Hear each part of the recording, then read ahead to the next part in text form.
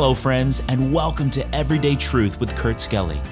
We're here to show that the Bible is relevant to your life every single day, and we're so glad you joined us here for the conversation. Our study of the Gospel of Mark is focusing on the busy, productive, and life-changing work of Jesus in action. Now, let's join Kurt for today's episode. Hello there, my friends, and welcome back to today's episode. Hope you're having a good morning or afternoon or evening or whenever you're listening. Appreciate your faithfulness. Mark chapter 11, we're in verse number 9 today, talking a bit about the triumphal entry of Jesus into the city of Jerusalem. And we talked a bit about his intentionality, how that he went and found, or had his disciples go and find that colt that was tied, and they took that colt in fulfillment of the prophecy of Zechariah chapter 9 and verse 9. And now Jesus is poised and ready to enter the city of Jerusalem, a very volatile situation because 6 weeks before, Jesus raised Lazarus from the dead. And that event was a great dividing point. You can read all about it in John chapter 11, in which many people believed on him. This has to be the Messiah. How else can we explain this resurrection from the dead? And yet the religious community led by Caiaphas decided, nope, we got to get rid of him. It's better for one man to die than for the whole country to die. So he should die for all of us. Now, that's kind of an ironic thing that Caiaphas said, because indeed Jesus did die for all of them, just not in the way that Caiaphas thought. Caiaphas' thinking was, he's become so popular, this is going to cause Rome to take notice. We're going to get in trouble. It'd be better just get rid of him so that we can maintain the religious status quo in the city, and we can continue to make all of our money. Remember Caiaphas and the others, they were making all kinds of money on these feasts and on the exorbitant exchange rates in the temple, and we're going to get to that. So this was a volatile thing here as Jesus is entering into the city, causing this great hubbub. People are shouting, and there's a great messianic expectation. Remember that Passover was already a passionate time. All of the Roman authorities would be on site during Passover because they just want to make sure these crazy Jews don't do something radical. So Pontius Pilate, even though he would typically stay in Caesarea by the sea, he's in town. Herod Antipas, who's over the region of Galilee, where Jesus is from, he's in town. Why? Everybody's in town. Why? Because the population of Jerusalem is swelling by 2.5 times its normal population. And there's a great fervor going on as people are thinking about Passover and escaping Egypt and the destruction of the Egyptian army and Pharaoh and the deliverance of God. And anytime Passover came around, people are thinking about, we are praying for deliverance from Rome and our Messiah is coming. Remember, at the Passover feast itself, they would leave an empty chair. Every family would, for Elijah. Why? Because the Bible teaches that Elijah will come before the coming of Messiah. So this was a time when everybody is thinking about the coming of Messiah. So for Jesus to get this colt, for Jesus to get on this colt in a great symbol of, I am the Messiah, this is really going to get people pumped up. Look at verse number 9. Mark chapter 11 and verse number 9. And they that went before and they that followed cried, saying, Hosanna. So this is actually a quotation from Psalm 118, which is the last psalm that they would sing on the night of Passover. In Psalm 118, they would cry, save now. That's what Hosanna means. Save now. Hosanna, blessed is he that cometh in the name of the Lord. This is a messianic attribution that we understand that this is our Savior. This is our Messiah. So when people were crying that, walking in front of Jesus, walking behind Jesus, casting their palm branches down on the road before Jesus, This is a huge scene. Look at verse number 10. Blessed be the kingdom of our father David that cometh in the name of the Lord. Hosanna in the highest. So there's no mistake what these people are claiming. There's no mistake what Jesus is signifying. And that is, this is Messiah. He is coming. We believe him to be this Messiah.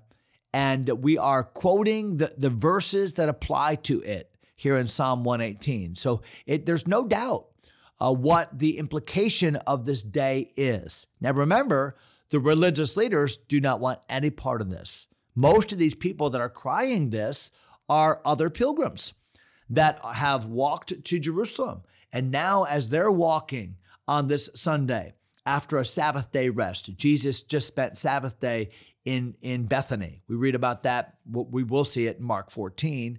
We'll see it in John 12. Jesus is now entering the city. And the Bible says in verse number 11, and Jesus entered into Jerusalem and into the temple. And when he had looked round about upon all things, and now the eventide was come, he went out into Bethany with the 12. Kind of a nebulous verse, isn't it? Verse number 11. Let me read it again. Jesus entered into Jerusalem. So this is after the triumphal entry. We know from the other passages in the Bible that triumphal entry, Jesus wept as he made his way down what we call Palm Sunday Road. As he made his way down the Mount of Olives, he wept over the city. Because why?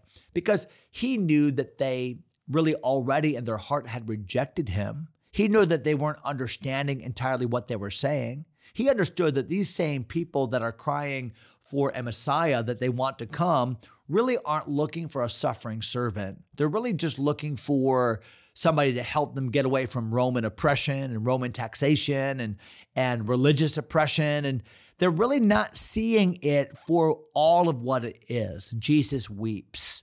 But the Bible says that when he gets into the city, he looks up, he entered into Jerusalem, into the temple. And when he had looked round about upon all things. So it's almost as if he's doing a survey trip. He comes in, he looks at the temple. He's just carefully looking around on all things. He's observing. He's observing the way people enter the temple. He's observing the way that the religious leaders are taking advantage of the people in the temple.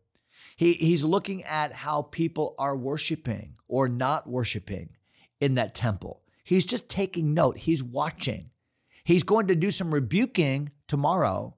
He's going to act upon what he sees later, but for now, he's just looking and watching. There's a great principle there for all of us, is there not? And that is before judgment, before action, there is evaluation and inspection. And that's what Jesus is doing here. Before there's judgment and action, there's evaluation and inspection, looking around how things are going.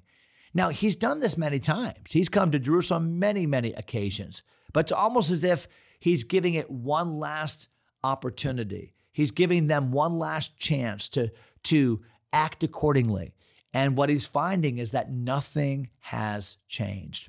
You know, one day we will all stand before Jesus Christ, and the judgment that's rendered, whether it be the judgment seat of Christ for believers and where our works are judged for the matter of reward or loss of reward, or whether it's the ultimate great white throne judgment in which all the dead and death and hell will stand before Jesus. Read about that in Revelation chapter 20. Now, whatever the judgment is, we can know that the judgment of Jesus is righteous and true. Why? Because he has preceded his judgment with inspection. He knows. He knows our thoughts. He knows our motives. He has given us a space of grace for repentance. And I find so much right here in verse number 11, just in the little nondescript statement that he looks around on all things. And it must have taken some time because the Bible says the very next thing he does at the end of the day is to go back, verse number 11, unto Bethany with the 12. So apparently that's where they're staying for at least some of the days of that week. They're staying in Bethany. It was in Bethany that they had spent some time in the house of Simon the leper. We'll read about that in Mark 14 when we get there. So Jesus had some places he would stay, maybe the house of Mary, Martha, and Lazarus, who also lived in Bethany. But whatever the case may be, it seems to be, at least from Mark's gospel, it just seems like this is the rest of that Sunday.